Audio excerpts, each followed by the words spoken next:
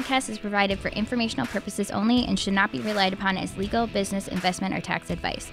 All opinions expressed by podcast participants are solely their own opinions and do not necessarily reflect the opinions of RCM Alternatives, their affiliates, or companies featured.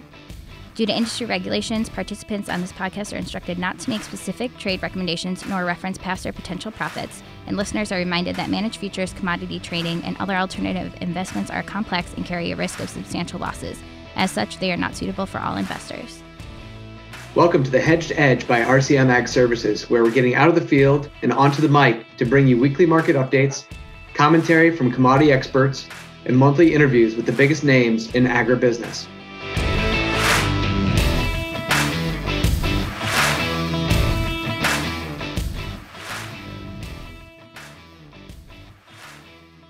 Welcome to the next edition of the Hedged Edge. I'm your host, Jeff Eisenberg, and today we're really excited about the opportunity to talk lumber. We knew commodity markets were going to be exciting this year, heading into 21, but we didn't really know where and when it was going to fire up. Turns out we have a bit of a dark horse looming in the commodity world, and that's in lumber. At current prices, front month lumber futures have seen an increase of over 300%. From this time last year, right in the middle of the pandemic, if you will. So the question is, what's causing this spike in lumber prices? How are lumber traders handling this? And what's in store for the next 6, 12, 18 months as lumber demand continues to rise? What's going to happen to the existing stocks of lumber? What's going to go on with home prices? So today we're honored, actually. We brought on the COO of Sherwood Lumber Company, an industry veteran, Kyle Little, to join us from a 30,000-foot aerial view into drill down into the individual forests, the lumber markets. So welcome, Kyle. Welcome to the show. Hey, thanks, Jeff. Glad to be here. Thank you for the invite. Oh, yeah, this is great. So before we get jumping into lumber, we've chatted here ahead of time. You're from Pittsburgh. I'm from Cleveland. We should probably have some sort of, gridiron battle here in the backyard. But, one thing that I just recently read, and this kind of rings true, I've been a Pittsburgh Penguins fan from young time. My dad grew up in New York City, and his childhood friend moved to Pittsburgh and was a fan. So we would go over to games, and Jaromir Jagr, the guy was amazing. He had Mario Lemieux as his counterpart, or maybe some would consider it the opposite. Lemieux had Jagr. But Jagr, he's now playing still at age 49. He's a 33-year veteran. What do you remember from the Penguins? Oh boy, I lived in Pittsburgh for over 20 years. Just recently moved here to New York, where our company's headquarters, and I was a Pittsburgh Penguins season ticket holder, so know the teams very, very well, and was really spoiled post Jaromir Jagr and Mario Lemieux, and having Crosby and that whole team come through and get to see multiple Stanley Cup playoffs. And yes, I'll tell you, there's nothing better than going to a Stanley Cup finals game. Like, it is literally standing room only. You never sit in your seats. It's an absolute electric, win or lose. It's just an amazing feeling. But Pittsburgh in general, just the way the town is and diehard sports fans, having the opportunity to live there was unbelievable, and I miss it immensely. In fact, I know New York is always talked about the sports mecca of the country, but I'll tell you, the opportunity you get with the people and the Midwestern feel in Pittsburgh, blue collar mentality, and you live or die by the Pittsburgh Steelers, the Penguins, and even the Pirates, even though they've had some down, many down years, but diehard Pirates fans. So just a really, really fun time and really amazing things. And I was blessed to have the opportunity to have my kids go to many Penguins games, and are still Pittsburgh diehard sports fans to this day, now living in the Jets and the Giants world, or the Rangers, Islanders, and the Devils world here on Long Island. Right. When you live in Pittsburgh, you have one choice. That's right. New York, you have to pledge your allegiance to one group or the other. Yep, there's no doubt about it. You grew up in a Steel City but you're in the lumber business. So give us a little bit of background. How did you find your way into lumber? And obviously you're out with Sherwood in New York now. So maybe just give us a little bit of your background, and then kind of a description of the company too. Yeah, so like probably not until late 2020 did lumber become interesting to people. But back in the day when I started in the business, roughly 20 plus years ago, I grew up in the lumber business. My family, my great grandfather had an Eastern pine and hardwood sawmill in north central Pennsylvania. Went to college for finance, and the apple didn't fall so far from the tree, so to speak. And I got right back into the lumber business right out of college. Not back into the family business, as my father told me I needed to go do something else before I came back there. But had the opportunity to get an internship at a lumber and building materials co-op, a buying group, and got my feet wet there. And then was recruited by one of the largest commodity brokerage houses or conglomerates in North America called the Forest City Trading Group, and really got my feet wet there, and understanding really what was happening behind the scenes, and how product was sourced from the forest to the mill, and rail and logistics and waterborne freight, and how it got to the marketplace and then distributed it from there. So really understanding bulk purchases of lumber and breaking it down all over the country, and then had the opportunity to move back home or closer to Pennsylvania. And the company that I was working for at the time got bought out by Sherwood Lumber, and have kind of worked myself up through the ranks since then. That was over 12 years ago. Started out as a lumber trader, then became, moved up the ranks and took on more responsibility. And our organization is a family-owned and operated business. Second generation currently running it. Third generation moving in, and my job was to really help second generation transition to the third generation. So, for lack of better terms, getting ready for my new bosses, but partners, really, what it comes down to. We have a really, really good culture at Sherwood. You really have an opportunity to do a lot of different things. Tremendous amount of autonomy, and we've grown a lot since the downturn in 2008 to where we are today in 2021. We're going to do roughly 1 billion board feet through our footprint this year. How many train cars is that through 110,000 board feet, right? Per car? Right. So I guess that would be 100,000 rail cars, something like that. I mean, it's a lot. It's a lot. And so that billion, 73% of that amount is something that we would physically touch in our distribution footprint. The other would be the drop ship direct shipments that you would do from the manufacturer to the end user. But big volumes. So, and people, it's ironic now that everybody's looking for lumber all over the place. So we get these odd emails back and forth. I'm building a shed in my backyard. Can you supply me with lumber? And we're like, no, not really. Doesn't fit the customer profile that we're looking for. We're selling, big mass quantities to the largest customers in North America. So, we are, for lack of better terms, the primary, secondary supplier of a lot of forest products goods to some of the biggest names that you see on the street every single day. Wow, that's a lot to unpack there, but great overview. And if you don't mind, I kind of want to start back at the beginning there, because for a lot of people, they think forestry, they think harvesting the wood, and then what happens after that. But first of all, where is the wood mostly sourced? I mean, there's so many different kinds, right? You've got, the hardwoods, you've got southern yellow pines, you've got all these different types of wood.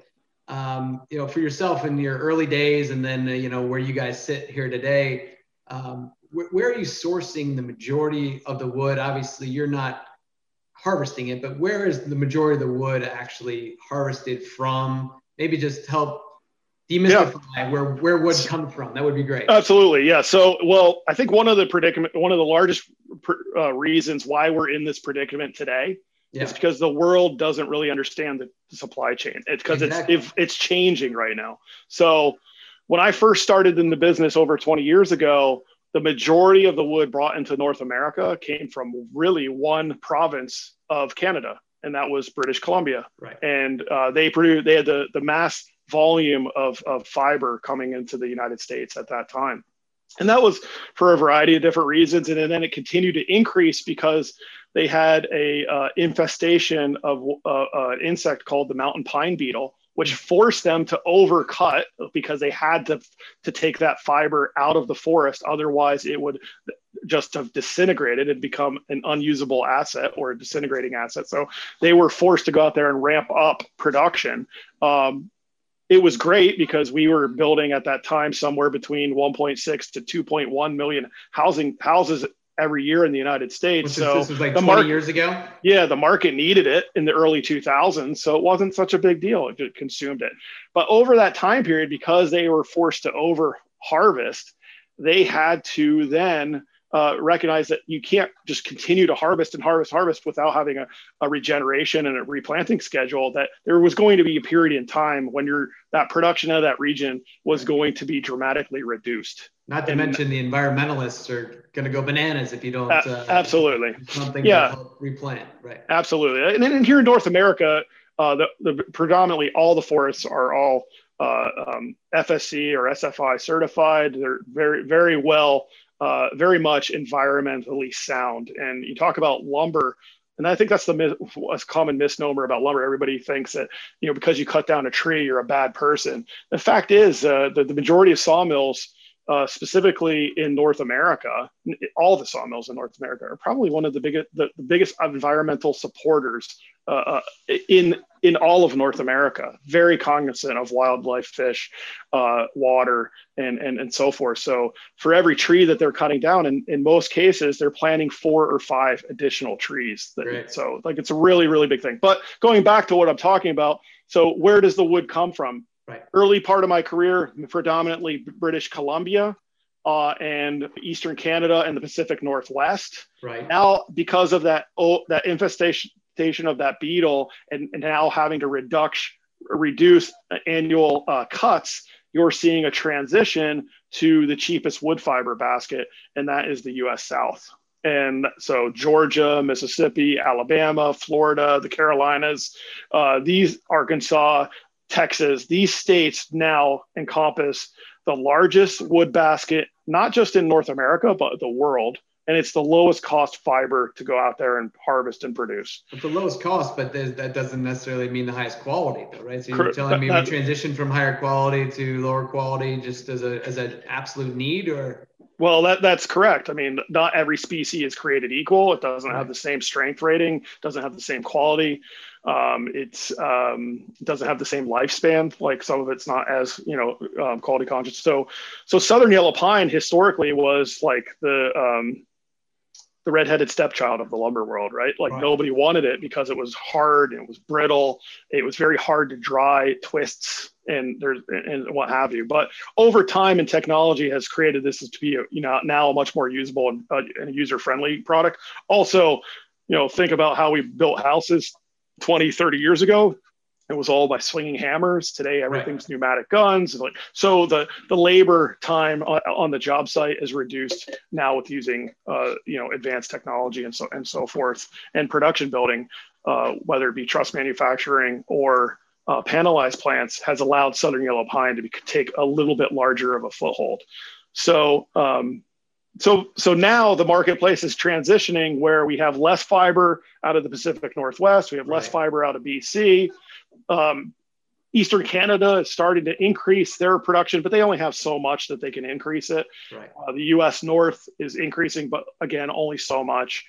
The biggest increases in the world supply chain is going to come from the U.S. South, and that takes time. So you have seen some of the biggest conglomerates in North America really put their stakes in the ground down there for the last 10 years, being the Weyerhaeusers, Georgia Pacifics, West Frasers, Canfors, Canadian-based Interfor, Canadian-based companies really know that, they were very, very, very forward thinking, 10, 15 years ago, knowing that their wood basket was going to decline. Their future investment had to be where the logs were, where the trees were. And that's what they did. The same thing could continue to happen, right? And we've seen this in many other commodities. Speaking of the U.S. South, cotton started out in the U.S. South. Now it's in West Texas, and corn production has moved further and further north as as global warming has kind of taken hold. So are you seeing some transitions now where things might be going to in the next, say, 20 years? Yeah, very much so, I guess. So we always had tall, or like, where are we going? Right. So we've always seen certain markets but being kind of the melting pot of species. So yeah. where they once were predominantly Douglas fir, they're now taking hemlock or a combination of southern yellow pine or spruce or what have you. You look back 30, 40 years ago, the whole East Coast wasn't even spruce or SPF. It was Douglas fir from the Pacific Northwest or Canada, all not even shipped by rail, all shipped by break bulk or barge from Vancouver all through the canal and all the way back up the eastern seaboard. So all of the lumber sat on the ports along the coast. That has slowly changed over time. Now you still have pockets of those markets. New York City, New Jersey, parts of New England are still a Douglas fir market, even though SPF is the closest product that's produced to that region. But they have it's hard. It's what we call an old industry, and it's a lot of old habits, so it takes them a long time to change. But I think in times like this year specifically, in the latter part of 2020, when you have real deficiency in supply, people are forced to make change. They have no other option. I can't get what I used to buy. This is the only thing available. I got to go and buy this substitute product. And that's where I think Southern Yellow Pine right now is starting to see some of this biggest push. Filling that hole in the market, right? Right. It's like, so, MSR, 2 and better product for truss manufacturing. What does MSR stand for? Machine stress rated lumber. So they would be using that for high stress loads and depending on mainly for truss manufacturing. So roof system manufacturing or a floor system. And in that application, there's not as much SPF available, spruce, pine, and fir. So they would use southern yellow pine that could potentially be substituted into that. And we're seeing places like Indiana and Chicago and Minneapolis, which were all big spruce markets, predominantly spruce markets, now taking southern yellow pine. It's gotten so to the point where there's not enough MSR production in Canada, where you're seeing southern yellow pine stuff from Georgia shipping up to Quebec, shipping up to Ontario to fulfill some needs into that marketplace as well. So it's definitely changed. Sorry, go ahead. You had another point? No, I was just saying it's seeing a substantial change in substitution of those products. They're getting deeper and deeper into a market that they historically would not get into. Yeah, that makes complete sense to see things move around that way, but it also raises questions. 2 different points. One that I want to bring up is you kind of mentioned again your early days, the logistics and transportation. But now you're talking about moving wood from one region to the next where it traditionally hadn't moved. Well, that requires labor and it requires trucks and trains. And, we're in a kind of labor crunch, right? Where we have, inability in many manufacturing types of businesses to, hire the right skilled labor to handle a lot of this stuff. What are you seeing on the lumber front? And is that causing for delays in distribution or slowdowns, which also could be attributing to the rise in prices? The biggest challenge we have right now on the logistics side is not so much rail. There are rail problems, but they tend to be more seasonal. Trains slow because of the winter time, like getting product from BC across Canada on the CN over to the eastern seaboard tends to take longer. It's just the speeds of the trains slow down. Yeah. That changes as the weather warms up. And we had a combination effect this year a little bit because the labor force was affected by COVID. So they had a lot more call outs. So there were issues in regard to that. I think this year right now, not so much on the rail side, or at least in the current state, is because I think rail is starting to catch up based off the data that we're seeing right now on rail speeds. is the flatbed trucking for availability for lumber to ship is very, very tight right now. The worst that we've ever seen it.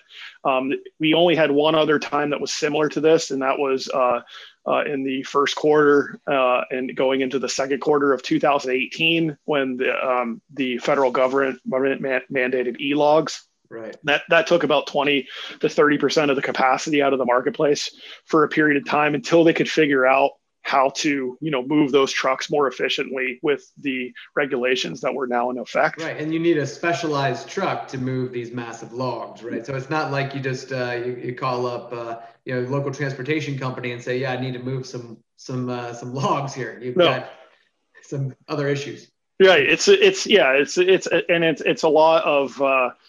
a lot of volume and truck or lumber in particular.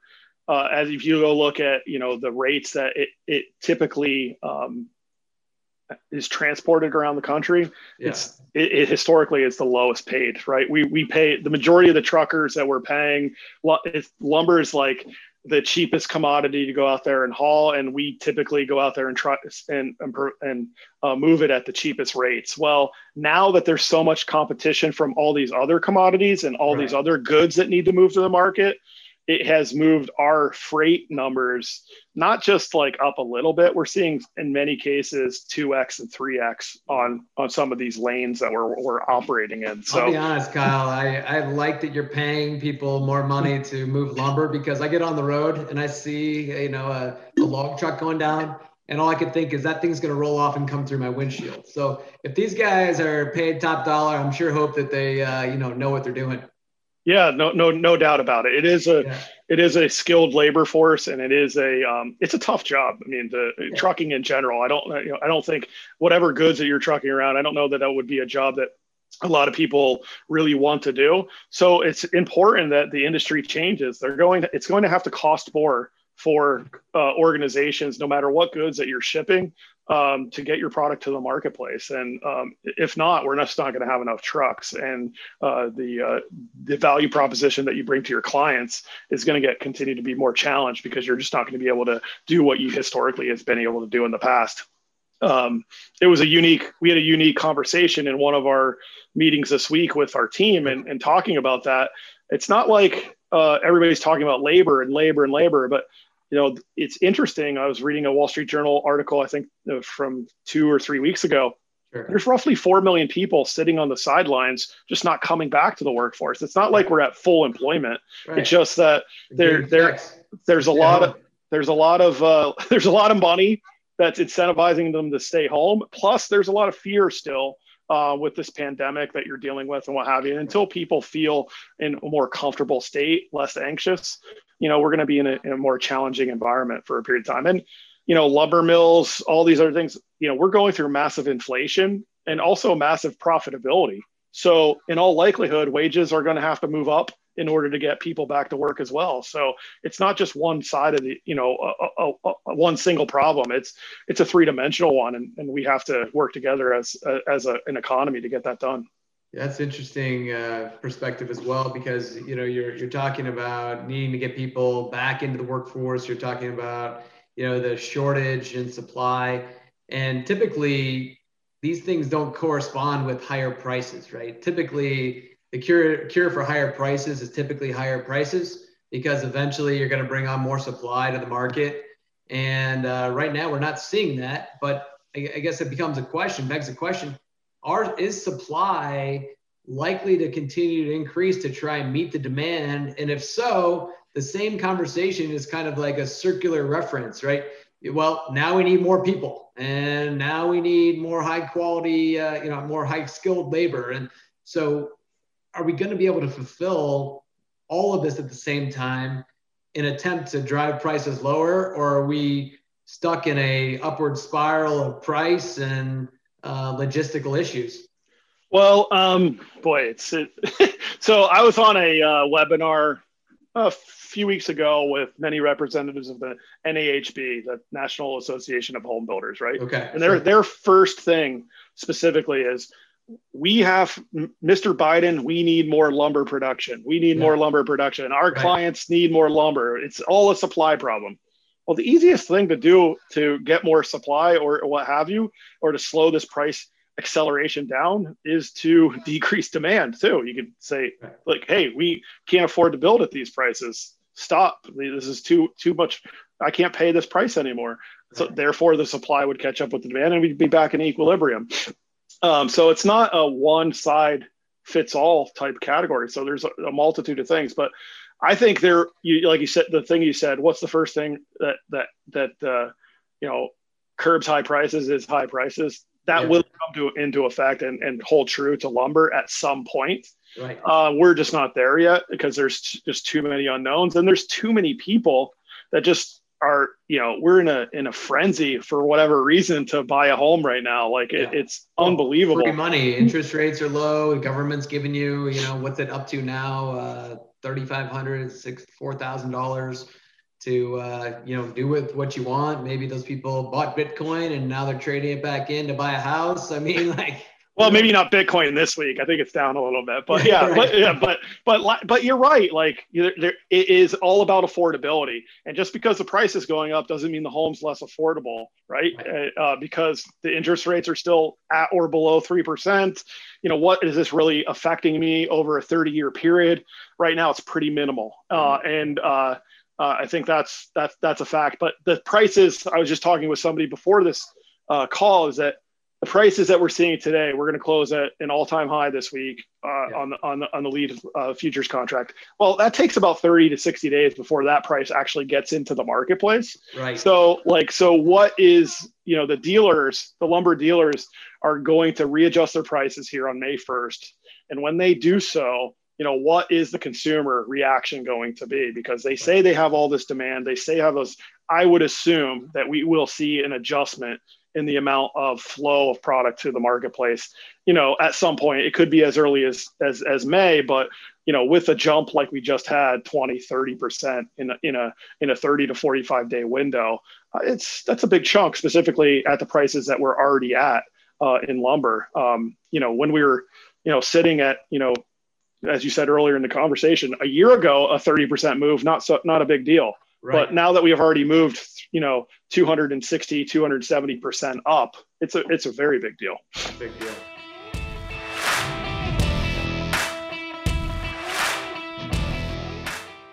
Now that actually speaks well to your company and some of the work you do. Right on your website, you offer risk management practices, and clearly we're involved in the risk management business as we collaborate with our teams. And so I'd be interested for you to have a chance here to kind of share, how are you helping your customers forward price some of this risk, maybe even strip a little bit of it out of the market, or at least understand their costs as they put a bid on a job or a multi-family home project or whatever the So we have a program called Guaranteed Forward Pricing, and we provide our clients an opportunity to go and bid and get projects at a fixed price and then supply them the material at that fixed price for periods of time anywhere from a year to 2 years out. So for example, today we are shipping product that we would have quoted a year ago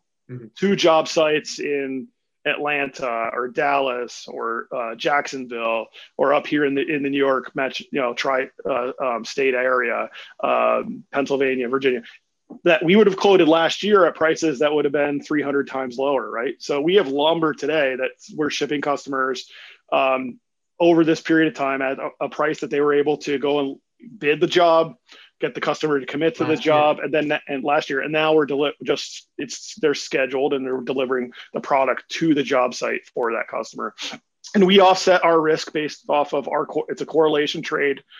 We have proprietary data of over 40 years of all lumber items, how they correlate to the 2x4 2 and better Western Canadian derivative that's traded on the CME.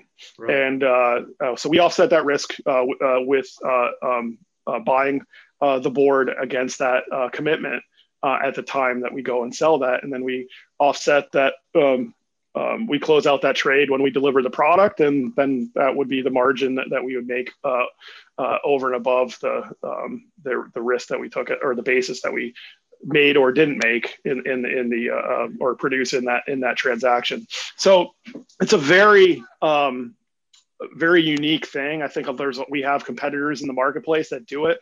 I don't know that they have the data and and are looking at it in the same way that we are, because 2x4 2 and better Western Canadian spruce is only one item that's produced at a sawmill. They produce hundreds of other products. And so what we do is, because of all of this information and looking at this stuff over time relative to itself, relative to other products in its category, relative to the seasonals, relative to the hedge or to the derivative, we are able to go out there and provide a price for our customer every single day for some delivery of that item at some point in the future, and actually deliver it to them at that time. Some people try to do it, but they're doing it. It's more of a, hey, the price of 2x4 2 and better is this, the price of this other product is that, whatever the spread is between that, they go and do that. They, at that time, they many times take that trade. What they don't recognize is that just because a 2x4 2 and better Western spruce goes up or down by 1 point or 2 points either direction, that other item is not directly correlated and would not necessarily move in the same manner, the same time, and what have you. And it gets a lot of people in trouble. But to each his own. That's the business model. We feel ours is a little bit more unique and very disciplined model. And we have clients that are really enjoying going out there and selling product every single day and not having to worry about the product going up or down. They know that they got a job, they got a commitment by their customer, they have a commitment by their supplier, they put a margin on top of it, and they just go out there and deliver the wood, and then they go out there and try to get more and more of that. It just becomes more of an annuity type trade, as opposed to how the majority of the industry works. Typically is they go and sell the product, and then they take it back to their purchasing team and say, hey, I sold this, how do I go buy it now? And figure it out. And it's just a more disciplined and what we like to say, a little bit more scientific approach to going out there and procuring product. I couldn't agree with you more. I mean, really, at the end of the day, you're utilizing financial derivatives, or in this case, commodity derivatives, what they were built and intended for, which is to maximize the margin of your business and mitigate risk. So I would say use this platform here to give a shout to the CME and ask them to come up with more contracts that would fit all the different species. The challenge is I think getting more and more people to use it. I think the funny thing is, in the lumber business, the whole industry looks at it, but the amount of people that actually trade it is so few. And I really, to be honest, I would want to get more people, whether they do it with Sherwood Lumber, they do it with their broker, they do it, they open up an account on Interactive Brokers. I don't really care. Let's go out there and increase the open interest in any way possible, because it's better for all of us. If you're going out there and using this tool that's there, it's there for everybody to use, to go out there and offset your risk and help you, provide an insurance policy for catastrophic loss, or add more margin to your business. I mean, use it. It's there. And we'll help you. We'll consult with you, whether you use us or not. Like, it doesn't really matter. But I think it's really, really good if more people in the industry use it. I think couldn't agree more. A lot of people really struggle with the correlation of how it works to all those other items, and they also, unfortunately, our industry is based on broad speculation. Right. A lot of cowboys in the lumber business, and they don't necessarily they don't. You're supposed to call them lumberjacks. Yeah, right. So, but they you have to understand it's a hedge, and it's not. Yeah. You're not trying to win on both sides of the transaction. What you're trying to do is correlate it so it provides you a cushion. And I don't think, and a lot of people don't necessarily look at that from that scenario. So you probably find yourself looking for new smaller distribution companies that could roll up and access some of these tools and resources that you have. I mean, I got to imagine, has acquisition been a big part of the growth of your business? So it was early days that I came onto Sherwood at the financial downturn in 2008 through 2012. That's exactly how Sherwood grew through acquisition. we put on a big push, and part of my responsibility in trying to go out there and take with an acquisition, you get a lot of good and but you get a lot of bad too. You get a lot of everything. Yeah. And the key is how can you go out there and take the best parts of that? And the biggest thing for us was, one, getting our culture aligned, getting our people to understand what our vision was as an organization, what's our mission, and how are we going to live by our core values. And we really put a lot of time and effort into that, specifically in 2016 through 2018. And it's never done. You're always doing that. But once you find the right mix of individuals, you have the early adopters, and then you have the people, the believers, and then everybody's like, well, I guess if everybody's doing it, I'm going to do it too. And all of a sudden you get that together, and they have togetherness, and recognize that the team is much, much greater than the individual. It creates an amazing environment, and the performance levels just go up in a way that you just never would have thought. And that's one thing that we talked about.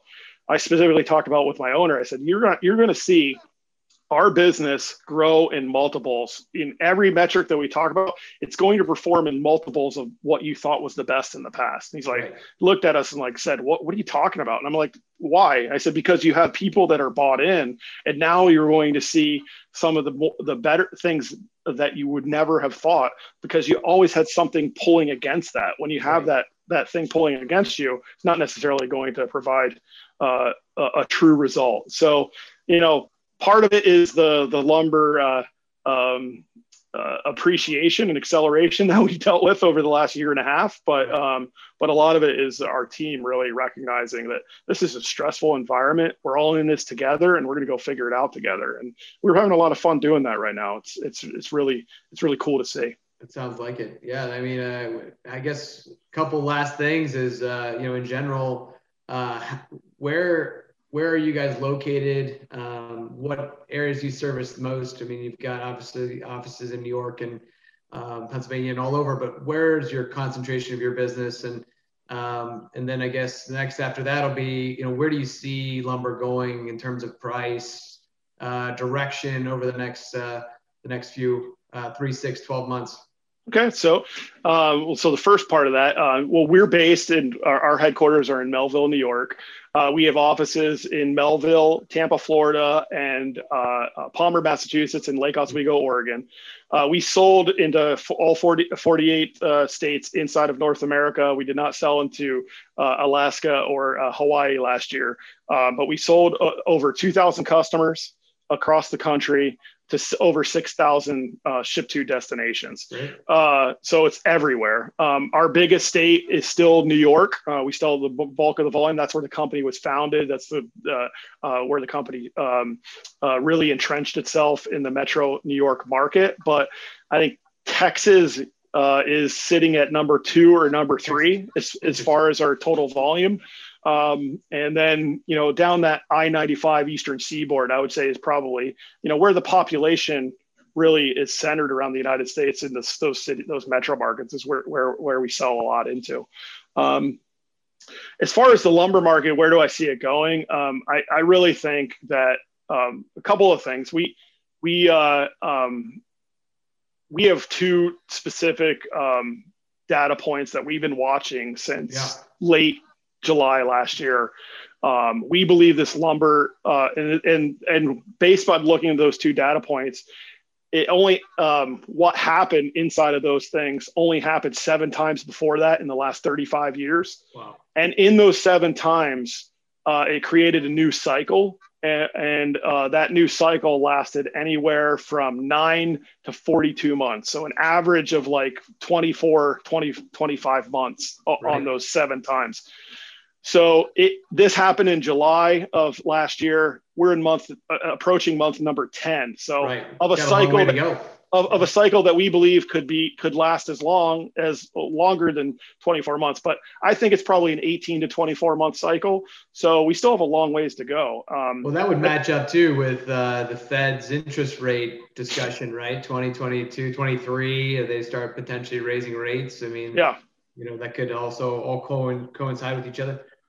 So I believe that, price decline is really not going to happen in any major capacity until demand slows. Right. So demand has to slow down for some reason. And I think, there's a lot of different things that can slow down demand. I think what a lot of people are going to be looking at specifically, we touched on a little bit earlier in the conversation, is affordability. Yeah.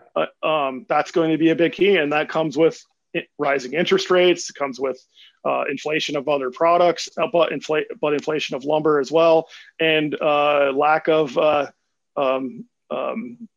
labor growth or salary growth, right? Like people, right. Like we might be inflating all these products. The CPI might continue to go up, but we might see compensation stay flat, and that's going to, really affect affordability over the near term and long term. So I just don't think additional supply can come to the market so fast.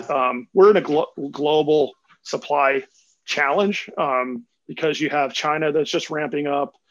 Europe is very, very steady. We didn't talk about it earlier, but the European wood basket is very instrumental now to the U.S. markets. Sure. A lot of people don't realize that they're buying lumber from Austria and Scandinavia and Germany and France, but that does come here. Sherwood lumber does import, a significant quantity of it every month, and that is very instrumental. That will start to increase here in the United States, and that might help. But I still believe it's only if demand kind of slows down a little bit. What about China? I mean, everybody wants to know when you talk commodities about China. I mean, is there any market for either your wood, your services, or wood from China to the U.S.? I mean, do you guys even think about China in relation? So we do import some wood from China. There is a large tariff on forest products from China. Okay. What we do primarily buy is veneer grade plywood, birches, and oaks and what have you, used for cabinet grade manufacturing or furniture grade manufacturing. It's not a big part of our business. It's less than 5% of our overall business, but we do a little bit of it. China, I think in the way that they affect the wood products market most is them as a consumer of it. Whether or not Canada or the U.S. South exports a tremendous amount of logs to China. So does the Pacific Northwest.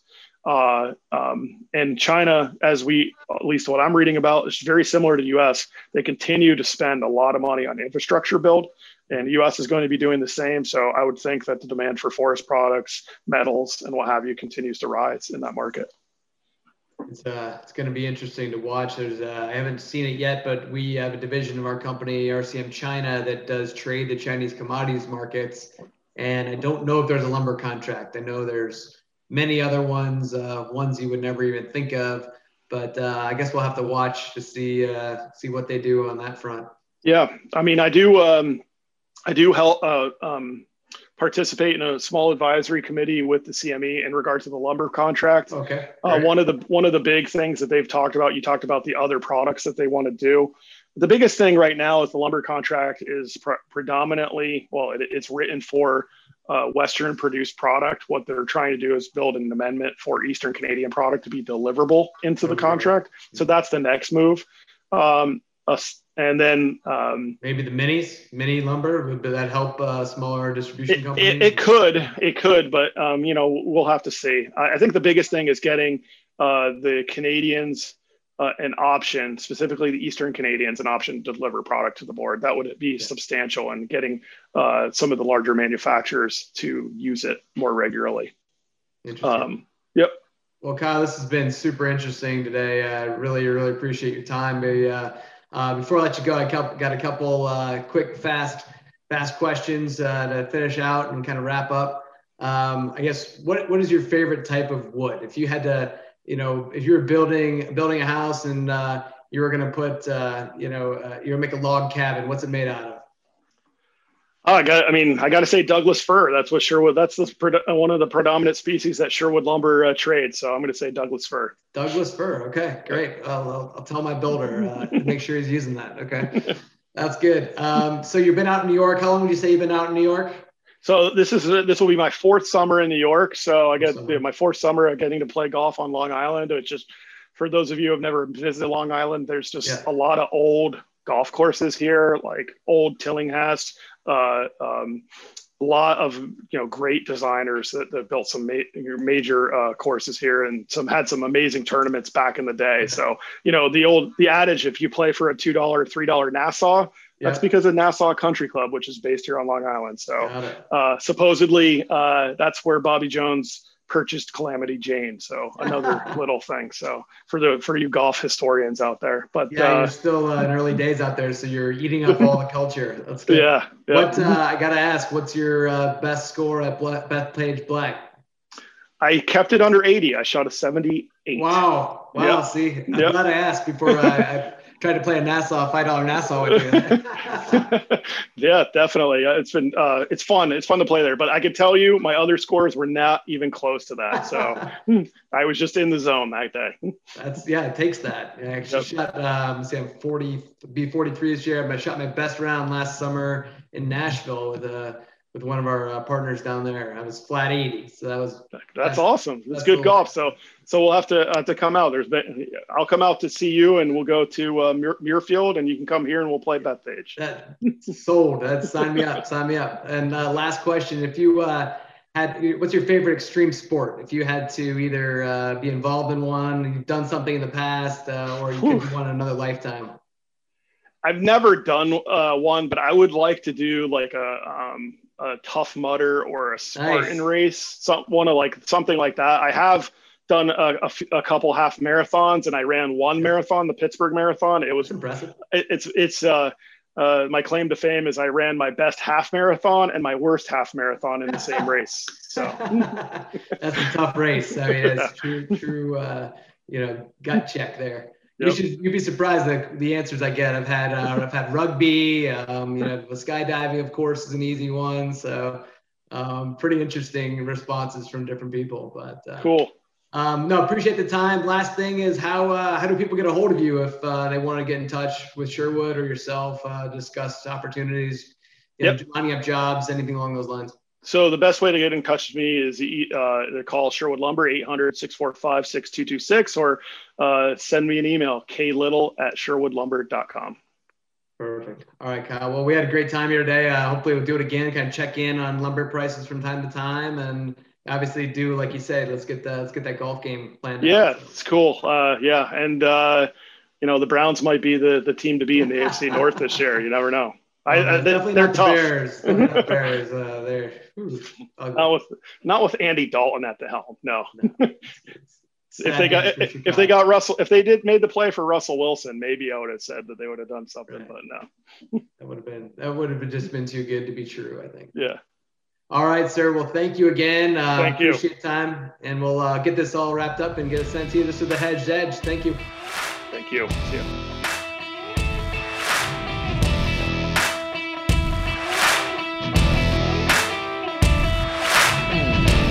You've been listening to The Hedged Edge. Links from this episode will be in the episode description of this channel.